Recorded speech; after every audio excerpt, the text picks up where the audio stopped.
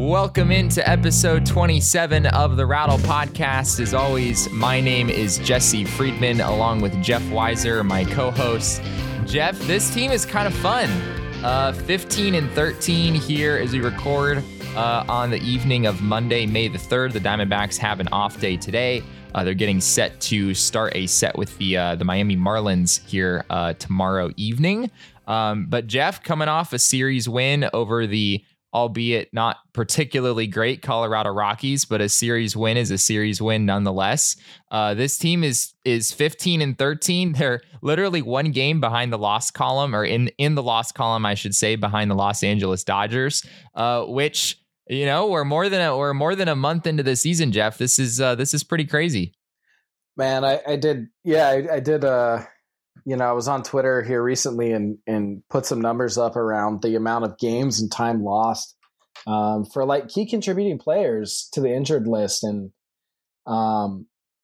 as I was like compiling all of that, was astonishing to me that this team could be at or above 500. And I don't even care that they've played the Rockies, you know, a handful of times. It's just like, man, the fact that they've done what they've done while being so shorthanded has been kind of miraculous. And also, you're right, just totally fun to watch. Yeah, I think we were both very much on the same page a few minutes ago before we started recording that you sort of have to take the 15-13 with a grain of salt because the Diamondbacks haven't played the Dodgers yet, nor have they played the Giants, actually, who maybe we're still a little skeptical, you know, how good they really are in reality. But nonetheless, you know, you probably have to sort of take that into your calculus when you're thinking about how good this team really is. But on the other hand, they've only played 11 home games so far, even after coming off this homestand. Now they're ready to hit the road again. So in one sense, I guess the record maybe could be actually somewhat genuine. But beyond that, Jeff, let's get into some specifics here. I think to me, Jeff, the clear reason that the Diamondbacks are able to be where they are more than anything, if we have to pick one player, I think that player for me is probably Carson Kelly. He's basically been the driving force of this offense. Pretty much every day he's in the lineup. Torey Lovullo has shifted him from the lineup. He hits in the 2-hole most days that he's in the lineup. We still see Stephen Vogt from time to time. He had a really good game yesterday. So Carson is not necessarily a true everyday guy just yet, being a catcher. But this guy has come out, Jeff, and just looked like a totally different hitter than who we saw last season. We have a question from Kyle Collins on Twitter regarding Carson Kelly. We might as well hit that right now. He says, this resurgence of Carson Kelly has been incredibly satisfying to watch following the Goldie trade. How sustainable for Carson is this? What do you think the season in the long run looks like for him? And Jeff, to me, I don't see, you know, like, is he going to have an OPS of over 1,100 the whole season? Probably not. But I wouldn't say that it seems to me like he's gotten super lucky or this has really felt like a pretty genuine breakout through and through. He just seems very comfortable, very confident up at the plate. His walk rate is through the roof right now. Is this legit, Jeff? Because he has been incredible for the Diamondbacks so far. Yeah, he really has. I mean, he's carried them at times. And, you know, we knew coming in, I mean, we could rewind the tape, you know, 3 months and we knew that there were going to have to be a guy or two to kind of step up. And I think maybe more than a guy or two has. But Carson Kelly obviously leads the way. Yeah, I mean, I think your point is well taken. And he's obviously not going to keep doing exactly what he's doing. But at the same time, he isn't running like an absurd hard hit rate. I mean, it's high, but it's not absurd. He's actually posted one slightly higher before. He is not striking out and walking a ton. That is very helpful for him. But he's also hitting more fly balls, and not like in an extreme way, but he's like hitting more fly balls, which we think more fly balls, that's good. He's pulling the ball a good amount. And so pull the ball and put it in the air. Hey, that's a good recipe. And hit it hard. I mean, those things work. His ability to continue to do that, you know, I think, you know, pitchers will probably start making some adjustments think if we really were to like hone in on some of the balls he's hit out, he's smashed some mistakes. Totally. You know, he's gotten some meatballs and like hit them all the way back into the kitchen. So I just, those things are still going to happen. Like, those things will still happen. And if people don't want to pitch to him aggressively, he will take his free base. So, I think it comes back to earth, but like, there's some real skill here. This isn't a guy who's just getting lucky. Yeah, you look at the catcher position from last year to this year. I'm looking at the numbers right now. Carson Kelly last year had 5 home runs. Stephen Vogt had 1 home run. Carson Kelly hit just over 220. Stephen Vogt hit $167 last year. You flip the page to this year, and Stephen Vogt has 3 home runs with an OPS up over 800. Carson Kelly, as I mentioned, an OPS up over 1100 with 6 home runs. They already have like well outdone their production from a full 60 game last season, or a full 60 game season last year, which is just mind boggling to think about. I know everyone wants to know, when is Ketel Marte coming back? That seemed to be a frequent thing that people were interested in hearing about in our the questions that we got from all of our listeners. Unfortunately, we don't have a crystal ball, and we don't really know anything beyond what you're going to hear, from Steve Gilbert, Nick Piecoro, Zach Buchanan. Those kind of guys are certainly going to give you the information when they have it. But it sounds like the latest that we've heard from them is that, Ketel is certainly on his way back, but has not seemed to take any significant steps in doing so.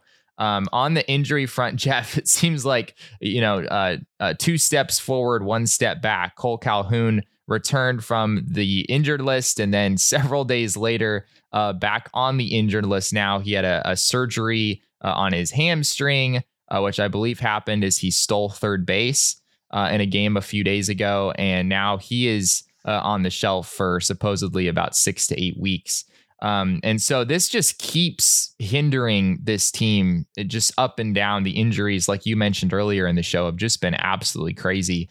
But I think what it's done is it's given Torey Lovullo the opportunity to plug in some of these younger players that we just don't know that much about yet. Pavin Smith and Josh Van Meter, and, Andrew Young a little bit, Josh Rojas. There's just a lot of guys on this Diamondbacks team that, we don't necessarily think they're going to be superstars, but we don't really know what they are yet. And so out of that group, I think for me, Jeff, Pavin Smith is a guy who has really stepped into a role nicely. One of the few guys who you'll see play first base and lead off on like an everyday basis in the lineup, which I think has been pretty amusing. But yeah, what do you think about Pavin, Jeff? I know, I think one of our listeners was curious about that. Yeah, I really like it. I mean, we sort of started to touch on him in the last episode, and ever since then, all he's done is just like keep hitting. It's a really, it's a profile that, again, just kind of like isn't the sexy first base profile. And it never was. I mean, that was the knock on him coming out of Virginia. That was the knock on him after he was drafted and turned pro. But it like still works. And the fact that they're able to run him out into the outfield helps. And I just want to say for the record that like watching Pavin Smith, the outfielder, has been so much better than I would have ever anticipated. Like, yeah, he doesn't take like bad routes. He looks confident. There's a time or two where his first step hasn't been great, but he makes the plays that he should make. I don't know that he's going to, light the world on fire with, Byron Buxton like plays out there, but he doesn't really need to. He just needs to hold the fort down, and he's doing a really good job of that. And then what you get at the plate from him is just like, it's just like extra gravy. Like, it's a pretty mature approach. I mean, he has been aggressive at times. I'm surprised he hasn't walked a little more, because traditionally he would walk a good bit, but yeah, he doesn't strike out much. He puts the ball in play, and he's been able to hit the ball pretty hard. So I don't know. I mean, there's coming into the season, things have, turned out about as well as you could hope for Pavin Smith. And I think the one other nuance that's really helping him is something that you mentioned. He's getting to play a lot. It's not one night he gets 3 at-bats and then gets pinch hit for and doesn't play for 3 days and then gets a pinch hit opportunity. No, he's in there. I think he's like 3rd on the team in plate appearances or at-bats. He's getting his reps and he's making the most of them. And it's it's not I don't think it's a superstar profile, but I think it's the kind of guy that does a bunch of stuff for your team. And like long term, man, Torey Lovullo just has to be super excited because now he's got a guy that he can stick all over the outfield. He can play him at first base if he needs to. He gets that platoon bat. It's a lefty bat with, enough sort of all fields power to at least be somewhat dangerous. It's a nifty little package. Like these are the kinds of guys that help teams win. Yeah, the question from our listeners that I was thinking of was from @AZAxel, who said, who has been a more pleasant surprise, Pavin Smith at the D-backs win celebration post/dances that they post after every game? What do you think, Jeff? Given my dancing ability, I'll go with Pavin Smith. It was a good one. It was an especially good one after the win yesterday. Torey Lovullo notching his 300th win. I think Asdrubal Cabrera had like a pool floaty around his waist. It was amusing. Was spectacular. But I've started to realize that, for the first few days, there was enough space between watching one video to the next that I would forget like the song that they were dancing to the first time around. And now I've finally put it together that I'm pretty sure they dance to the exact same song every single time, and they do the exact same dance every single time. So maybe it's not the most original performance day in and day out, but we certainly love to see them having fun. That's a story in itself, though, Jeff. Torey Lovullo, 300 wins. In his Diamondbacks career as of yesterday. I think his total record is 300 and 274, which all things considered, I mean, it's sort of, when you pull together that many seasons of even just one baseball franchise, you feel like you've just got so many variables in there that it's really hard to, nail down exactly how effective the manager in and of himself has been throughout those years. But it's been a pretty nifty tenure for Torey Lovullo since 2017. Obviously, last year, a little bit of a disappointment. The year before that, they won 85 games and things seemed to be kind of looking up. Of course, 2017 is the year we're all going to remember. He's been a pretty good manager for the Diamondbacks over these 4 years. You said 300 and 274? Yep. So he's 26 games as a manager over 500 for a team that, well, let's just like call it what it is like a very often overlooked baseball team. True. I mean, with what he's had to work with, some of their self-imposed limitations, injuries, really goofy 2020 season for everybody. Man, that's a nice run for Torey Lovullo. Like, that's a really nice run. I know there are some things that could be better. There are some times where, lo and behold, a starter who's kind of starting to run a little low on gas gets asked to face the lineup for a third time and things maybe fall apart, or he's, a batter late and going to the bullpen. Man, that's pretty good, though, because I think Torey Lovullo can still be better as a manager, and I think he knows that. He's talked about that. There are still things he's trying to do better. Congratulations, Torey. That's an achievement. Like that's quite an achievement, when you take in all the context. Well, granted, without the Rattle podcast, he probably wouldn't have a win above, 297, maybe 298. I think we're worth at least a couple. At least. But no, nonetheless. 303, I don't know. Yeah, maybe he'd be better off. We're sorry, Torey, if that's the case. But nonetheless, I think it was a milestone that really came out of nowhere. I really had no idea he was coming up on 300 wins, but sort of a big day for the Diamondbacks manager. And yeah, you mentioned, Jeff, that he's been, trying to kind of hone his craft still. Of course, a manager is, any of us in any of our jobs, the things we do from day to day, you're at least hopefully always trying to improve. And this year, Torey has been pretty vocal about changing his approach a little bit.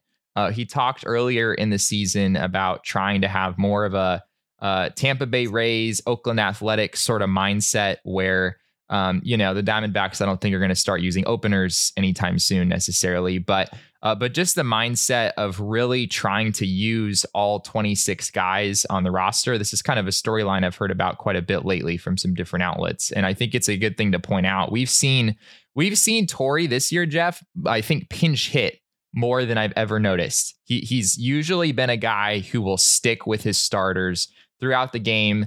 And, in the 7th, 8th, or 9th innings, you're scratching your head when the tough lefty comes in and Jake Lamb is still, for some reason, taking the at bat.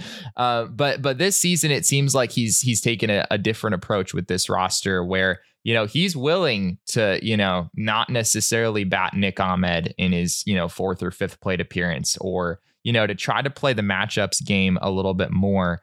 And I think that's helped the Diamondbacks really well in these games so far. They don't have a whole lot of superstar level players, and they're going to be at their best when they're kind of mixing and matching things. And I think Torey's done a pretty good job of that so far. Yeah, I completely agree. I think he hasn't left a whole lot on the table, which I think, is maybe kind of obvious considering he's playing a lot of nights like, a B level lineup sometimes, top to bottom, where you're like, oh boy, it really falls off. And then, guys are coming through, putting together good at bats and getting, big hits in key situations like Stephen Vogt yesterday. It's nice to see. And I sort of wonder if the 26th roster spot, for especially in the National League makes such a big difference. It just gives you that extra piece, that extra batter and someone that maybe just that extra little bit of breathing room helps him feel better. Like he can go ahead and use that. I would be interested to know, so it's just more of a musing, but thinking about also like the overtime style, that we're seeing now in extra innings of the runner starting on second, just being able to be a little more aggressive because you don't think that, hey, if we do get tied up, if we do go to extras, we're probably going to play like 10 or 11 innings and not 17. So that'd be something that'd be just a question for me, but your point is well taken. He's done a nice job of using everybody, and he's kind of had to. But people have made a lot of mention of the fact that he will pinch hit for Nick Ahmed. He will pinch hit for David Peralta, which is saying a lot. And he kind of has to be willing to do that right now. They have no ground to give. They have no room for error in terms of like, they've got to put the best person at the plate in the key moment that they can. They don't have enough leeway with the rosters depleted as it is. We got a question from Jonathan about Josh Rojas. I think talking about the guys that Torey is kind of, used in different moments when he felt, it made sense given matchups or whatnot. And Rojas is certainly a guy who fits well into a role like that because he plays really all over the field. And given, the continued injury struggles with Ketel Marte and now Cole Calhoun, you figure Josh Rojas will certainly find his way into the lineup pretty frequently here. So yeah, Jonathan wants to know, how much should we look into this latest surge here by Josh Rojas? Jeff, what do you think? Is this legit? Is this just maybe kind of things balancing out after a really rough start to the season? Maybe this was sort of bound to happen. What have you seen from Rojas so far? This is a tough one for me. I'm actually about 20 minutes removed from a conversation with one of our listeners, Matt Steele, about Josh Rojas. Because I feel like I bring a lot of bias to my viewing of Josh Rojas. I think on one hand that he's a guy that was kind of due. He'd had an awful, miserable start to the season. I think he was clearly better than that. At the same time, I've always viewed him as a guy that doesn't have a defensive home, which I think still is pretty much true. He's made some really great looking plays that shouldn't have had to be that difficult if maybe a more regular defender made them in the first place. Sure. But, one thing that's made me sort of step back and rethink this is listening to Kevin Goldstein at Fangraphs now, his podcast recently, and hear him talk about Josh Rojas and how Josh Rojas was kind of the guy that almost hung up the Zach Greinke trade. That Rojas was the guy that the Astros didn't want to include in the deal. And that, a guy like Goldstein, who was a scouting director for a long time for a very successful organization, still believes in the bat, still believes in the ability to hit, thinks there's still kind of some sneaky pop in there. And I'll be honest, like a lot of nights, like I don't see it. But I recognize that Kevin Goldstein's probably a lot better at evaluating professional baseball players than I am. So it's a long way of saying I'm not entirely sure. I think there's probably a little bit of staying power here. I still don't think he's any sort of superstar. I still think he's a bench player. But, now's the time for him to sort of make a name for himself. I mean, he's got the opportunity. Enough guys are out. This is really the time to do it. I'm glad he's finding his stride because he started off the season so miserably after a red hot spring. So we'll just have to kind of wait and see. I'd really like to see him just like settle into like some normal mode of production rather than red hot or ice cold. Yeah. No, I think that's a great point as far as Rojas is concerned. Speaking of Matt Steele, longtime friend of the show, he was curious, just sort of in general, outside of the veterans who are playing well, do any of the younger guys show signs of skills growth, or is this more just about a hot streak? Mainly wondering about position players like Rojas, Carson Kelly, Andrew Young, Tim LeCastro, Pavin Smith, and so on. We've touched on a number of those names already, so I guess we've sort of given our thoughts on some of those guys. Andrew Young, Jeff, is a guy who sticks out to me. Unfortunately, he was sort of the odd man out today, along with Nick Heath, when the Diamondbacks brought back LeCastro and Christian Walker from the injured list. But this guy, I mean, that home run that he hit the other day against the Rockies, there are not that many guys who can take a fastball high and away. Like that pitch might not have even been a strike. And it was sort of the Fernando Tatis moment of like, how on earth did you hit that ball? Like, how did you hit it? And on top of that, how did you hit it over the fence? And Andrew Young has sort of done that multiple times now, where he doesn't just hit mistakes. He actually hits pitches that are pretty darn good. And I kind of wonder if there's something to that. Unfortunately, the issue for him, sort of, I guess, like Rojas, is that positionally, things are a little bit confusing for Andrew Young. He's had some rough outings at third base this year. I don't know if he's much of an outfielder. I don't know if he has the hands for second base. So it's just sort of a struggle finding room for Andrew Young to play. And I think that's why he's been stuck in kind of the designated pinch hitter role almost every time he's been called up to the major leagues. But so far, I mean, it's hard to argue with the numbers. If you look at Andrew Young's career statistics, and granted, it is an extraordinarily small sample size. So you really have to kind of take this with a grain of salt. But his career OPS in 35 at bats is actually 1066. And normally that's not the kind of guy that, you're sending down because your fourth outfielder just got back from the injured list. So obviously, again, such an incredibly small sample. I think it's like 47 plate appearances. So I don't know how much we can really read into that. But some of these swings that he's put on balls, I mean, he had a home run in Cincinnati that was 116 miles per hour off the bat. So I'd be lying if I said I wasn't at least intrigued by him. And on top of that, he's listed at 6 foot, 200 pounds. I don't know, maybe he is 6 foot, but he might also be like 5'11" and like 190. Probably. He's not a big guy, and he hits big guy homers. Like, yeah. And one of my favorite things about Andrew Young is that he can go out to like every part of the park. Yeah. I mean, if you put one like on the outer third, like he can punch it up opposite field, 6, 7, 8, 10 rows deep. Or if you want to come up and in on him and he turns on it, I mean, it's going to be a mammoth home run. It's really unfortunate. Him and Josh Rojas are very, very similar. Andrew Young looks like about 5 weeks older, perhaps, maybe 6 weeks older. But, Rojas is probably the better defender of the two. Young really can't field the ball very well at all. Yeah. It's an unfortunate situation. It's a really tough place to be, to not have a defensive home. And I know the draft is still like 2 weeks away. But minor league season baseball is getting ready to get started. And, you'll see that and hear that in scouting reports and in write-ups about guys that people just aren't quite sure where they're going to play. It's one thing to be a shortstop and have people say, well, he could play second base or center field.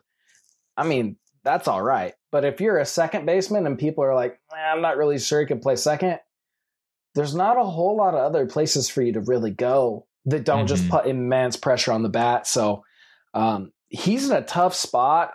I wouldn't be surprised. I mean, I wouldn't be totally shocked if he or Rojas, become like trade targets for a contending team if the club should stumble, because I think there's something there.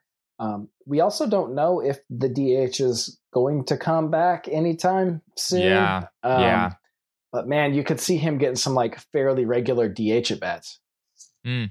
Yeah, no, that's a good point. It'll be, I'm sure, as the season wears on, eventually we're gonna have to talk about the CBA agreement or lack thereof, and all of the fun things that are to come over the winter.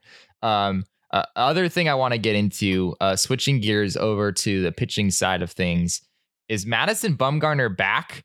That seems to be the question on a lot of people's minds right now, and I don't know if I'm quite ready to nail that in as something I'm super confident about. His ERA is still 5.58, and I think you could make the same argument with Rojas, where if you start so incredibly bad, even if you're an average, below average sort of player, things are probably going to even out for you eventually.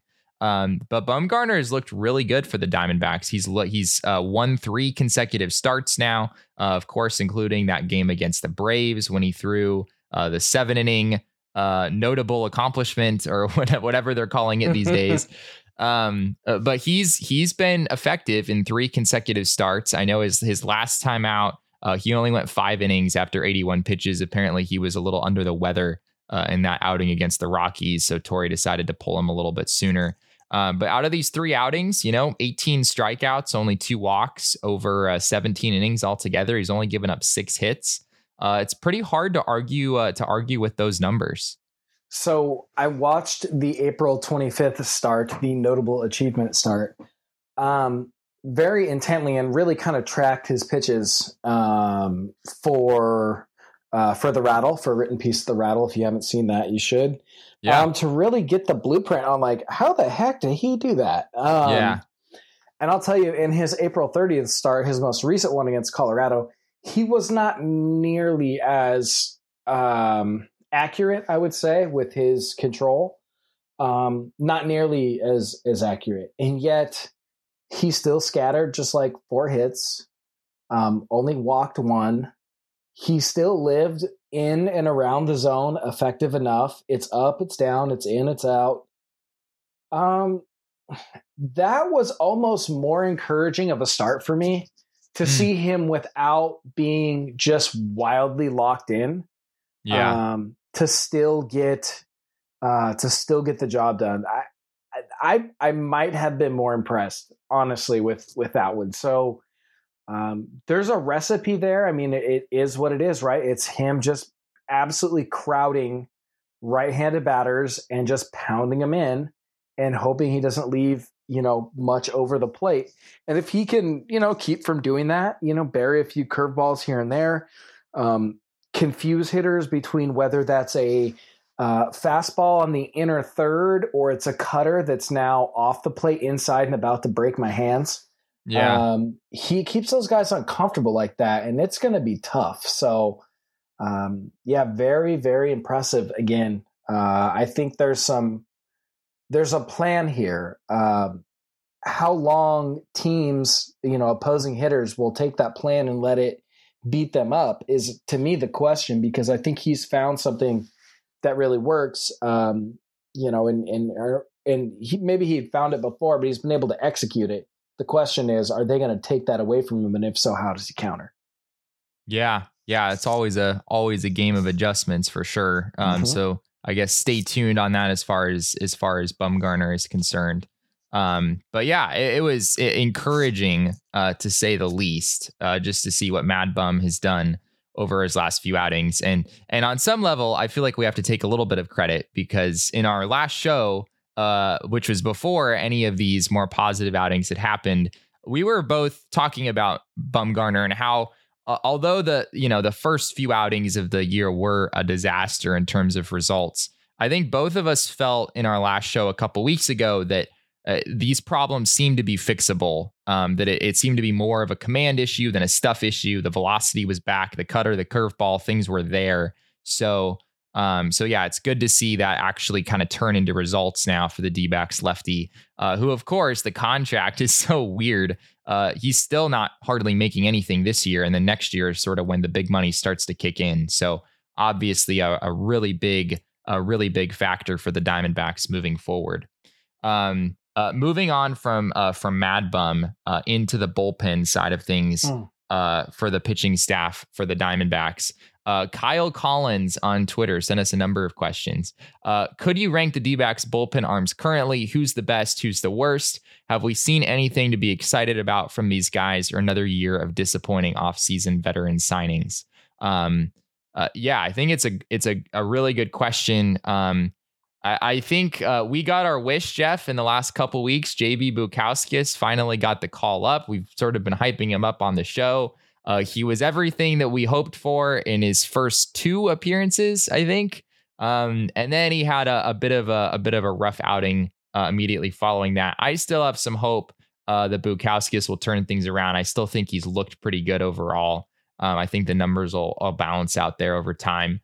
Caleb Smith has been actually really, really good in the bullpen since the Diamondbacks transitioned him into that role. I think he only made 1 start this year before being moved into that role, which has been really, really good to see. There's something to be said for, a left-handed reliever who can really get both lefties and righties out. So Caleb Smith has certainly been a factor for the Diamondbacks. But what do you think, Jeff, as you look at this bullpen? Caleb Smith has been pretty good. Like I mentioned, Ginkel's another guy who's been fairly steady for them. Taylor Clark, I feel like the results have not necessarily been great, but at least the stuff most days seems to look pretty okay. It sort of feels like another Diamondbacks bullpen in some ways, where you don't really know exactly what you're going to get. It's not horrible. It's not particularly good. But so far it hasn't lost the Diamondbacks very many games, which I guess is good, at least in itself. Yeah, no, you're 100% correct. That's probably, if there's a way to take what's happened, that's probably it. When they've lost, it hasn't often been the bullpen's fault. It's probably the nicest way to frame it, because compared to other bullpens across baseball, it's still a really bad bullpen. The ERA is high, the strikeouts are low, the walks are very middle of the road, the home run rate is up. It's really not a very good collection of arms. I mean, it just frankly isn't. Getting Chris Davinsky back might provide them a little help. He's been shaky, and I think he will continue to be a little shaky, but he does have one really nasty pitch in that changeup that he throws that can some days just get him through 3 batters, almost by itself. Yeah. Caleb Smith has been a nice shot in the arm. But yeah, it's really tough right now. I mean, they are still without Joakim Soraya. They're going to be without Tyler Clippard for a good little while yet. It's pretty ugly. So I don't know how long they think they can continue to get away with it. They did send Yohan Lopez packing, which felt perhaps a little overdue. Kevin Ginkel has been really good, but also I don't know how comfortable you are with that, but I'm not very comfortable. One thing that I think is kind of interesting, and this could come into play as something to adjust to down the line, is teams across baseball, we talked about this before the season started, are going to have to really manage their pitching staffs differently this year because so many guys threw so few innings a year ago. There are a few. I think the player that I'm kind of thinking is kind of the buffer for this pitching staff is Taylor Clark. He's going to make a lot of appearances. He's often going to pitch more than one inning when he comes in. I think we're going to see an absolute ton of Taylor Clark this season. I really wouldn't be surprised. And I think Caleb Smith is kind of that equivalent from the left side. Yeah. I think those are two guys that we're going to see a lot of in the 5th, 6th, 7th innings, guys that are going to come in and just say, hey, we can't, Mad Bum's only going to throw 81 pitches today. We're not going to push him to 110. We need him down the road. He's not feeling good today. So I need you to go out and get 2 or 3 innings worth of outs. So that'll be interesting in itself. And I think what that does do is it keeps guys like Clark and Smith from being able to just come in and, maybe only face 2 batters. So they're going to see a lot of bulk usage, I think, down the road, which might put some pressure on them to come up with some more guys that can pitch in more of a traditional matchup type role where they're not so concerned about getting the length from them. Yeah. Yeah. Another storyline with the pitching staff that I think we really should hit on here is the Diamondbacks just named Riley Smith their starter for the game tomorrow night in Miami. Mm-hmm. And that's notable because Taylor Widener went on the injured list. I don't know exactly how long he'll be out for. I think Luke Weaver is at least for me, Jeff, certainly a less than steady presence in the rotation. Yeah. I think there's going to be some things moving around in the rotation. You feel pretty good about Mad Bum, Merrill Kelly, and Zach Gallen staying in there for the long haul. But those last 2 spots are a little dicey for this team right now. And I don't know about you, Jeff, but I'm not so sure how comfortable I feel with Riley Smith being the long-term answer. When he had an outing a few days ago, it seemed like I think he was actually had really good results for the first 3 or 4 innings. I think he hardly gave up a hit, but he just has almost no swing and miss. I think in his entire outing last time out when he took that spot start, I believe he got 1 swinging strike in his entire outing. And that is just obviously quite a reason for concern. He's not a guy who's going to depend on swing and miss. Of course, that's, a very viable strategy. You can still be a good starting pitcher and not have a whole lot of swing and miss in your game. But he basically just threw sinkers the entire game. And eventually it felt pretty inevitable that, these ground balls are going to start finding holes. He's going to leave a couple of them up that are going to get hit a whole lot further than that. And in fact, that's exactly what happened. And he didn't get through the 5th inning. So I think Riley Smith is probably viewed by the team more as a stopgap guy, at least just for tomorrow. They certainly took their time naming him the starter for tomorrow. But moving forward, Jeff, this team is certainly going to need some more help in the rotation. I know Taylor Widener was good in his outings to start the year, but I think we both have some concerns about the longevity with him as well. Mm-hmm. So looking forward, that things are going to have to move around here, and I'm not so sure who they're going to have fill those gaps.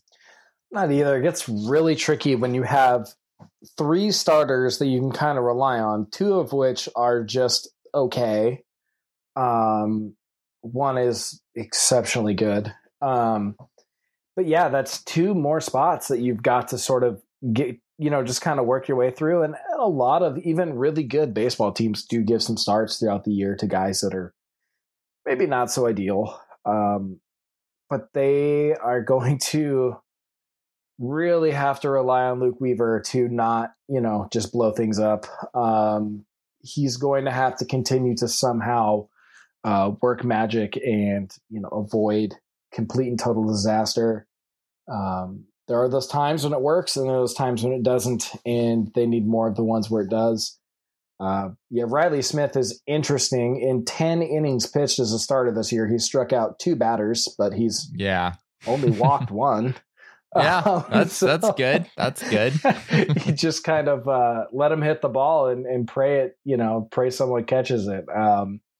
Yeah, it's a really not an ideal situation. And the issue still remains that they don't have a lot of starting pitching depth at the very top of the minor league system. So Corbin Martin is probably, again, still kind of the next guy up. And if there's anything to me, they're probably just sort of delaying the inevitable in how long they can wait to bring, Corbin Martin to the majors just to sort of offset some of these guys who might, for lack of, better term, maybe burn out a little bit early this year. Yeah. Yeah. I think it's only a matter of time. Corbin Martin's hopefully going to be with this team at some point. I think we're all pretty curious what he'll bring to the table. Of course, he was probably the headliner part of that Zach Greinke trade. So we're certainly curious to see what the Diamondbacks have in him.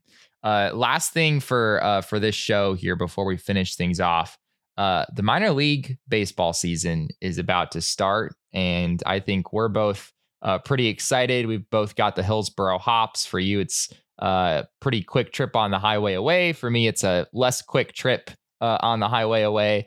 But we're certainly excited to check out some Hops games out here in the Pacific Northwest area.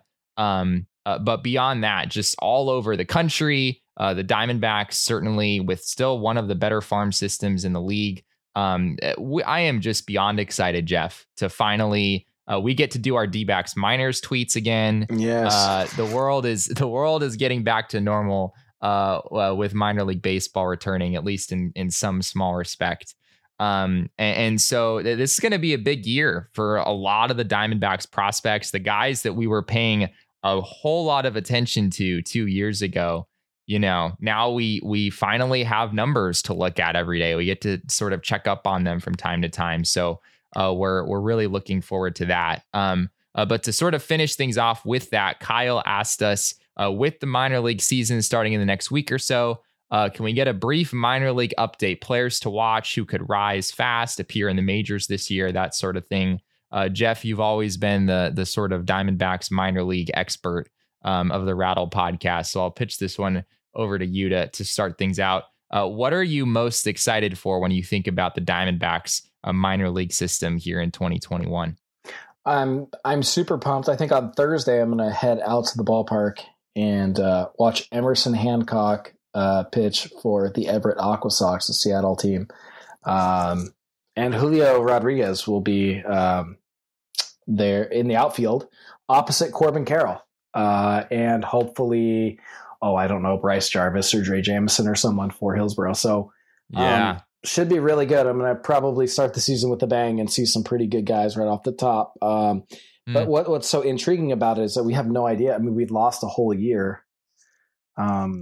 It's been a while, frankly. Yeah. It's just been a while. So how do guys manage their bodies? How has their stuff changed, et cetera? So very interesting. I think if I had to name one thing, just kind of an expediency, we can write about the minors. We'll touch base on this all year as we go along, but to me, it's pitching. I am really excited to see what the pitching staff does. I think this is a big year for the pitching staff to take kind of collectively a step forward within the system. Hearing some good things on some guys. And so just hoping that the pitching starts to catch up because it's been pretty bat heavy. I think Alec Thomas is going to start the year in Double-A. He's a guy that's within shouting distance to the majors. Geraldo Perdomo is a guy we've already seen more as a defensive type, but he's there too. So I don't see anyone necessarily coming straight up and, maybe feeling like a middle of the order bat or anything. But the pitching staff, I think, is probably a year or two away from maybe really closing ground on the position player side. So that's certainly something to watch. Bryce Jarvis, last year's first round pick, will be getting underway here probably tomorrow. With a whole bunch of help in Hillsboro, and guys are just kind of scattered throughout the system. One guy I am really keeping an eye on is left-hander Tommy Henry, who was a 2019 draft pick from the University of Michigan. Lefty velocity has come back a little bit for him. Secondaries have always been, okay. I think it's a collection of a lot of average-ish pitches that kind of play up because he knows how to use them and is a pitcher, not a thrower. So that's one that's maybe not so much in the middle of the radar that's worth keeping an eye on. And that's a guy that's in AA, has big, like marquee Big Ten, college starting experience. And, what hits the fan, you have to reach down. He's a guy that's, at least just a phone call away. Yeah. Well, we are beyond excited to have minor league baseball back in our lives for a number of reasons. So we'll certainly keep you updated on that here. And yeah, I think pitching is so evidently, I mean, you look at the landscape of the NL West right now, and it's no secret why, the Padres and the Dodgers are sort of expected to run away with this thing. Their pitching staffs are just of remarkable depth. I mean, just the Padres, the injuries that pitching staff has gone through is mind blowing. And yet somehow, they're still, near the tops of the league in preventing runs. And that's ultimately where this Diamondbacks team is going to have to get back to. It hasn't been that long since we've seen a starting rotation that was pretty top notch around the desert. But I think it might be another year or two before we really get back to that point. Zach Gallen is here and ready to go, but the Diamondbacks certainly need, some good arms to put around him. So yeah, it'll be interesting to see how that unfolds over the next few years. But yeah, with that, we are going to wrap up episode 27 of the Rattle Podcast. Thank you all for submitting questions. It was a lot of fun getting to engage with all of you. Be sure to check out that article that Jeff mentioned if you want to dive deep more into Madison Bumgarner's notable achievement, or whatever they're calling it these days. Be sure to check out therattle.net. You can find that article over there. Joshua Inman, of course, our other writer over at The Rattle, is always posting some great stuff, so you'll want to check that out for sure as well. You can find me personally on Twitter at Jesse N. Friedman. Jeff is at OutfieldGrass24. And you can find our joint page for the show. That's at The Rattle AZ on Twitter. We'd love to interact with you on any of those platforms. But for now, for Jeff Weiser, my name is Jesse Friedman. Thanks so much for listening, and we'll be back here in a couple weeks to talk more about the surprisingly surging 2021 Arizona Diamondbacks.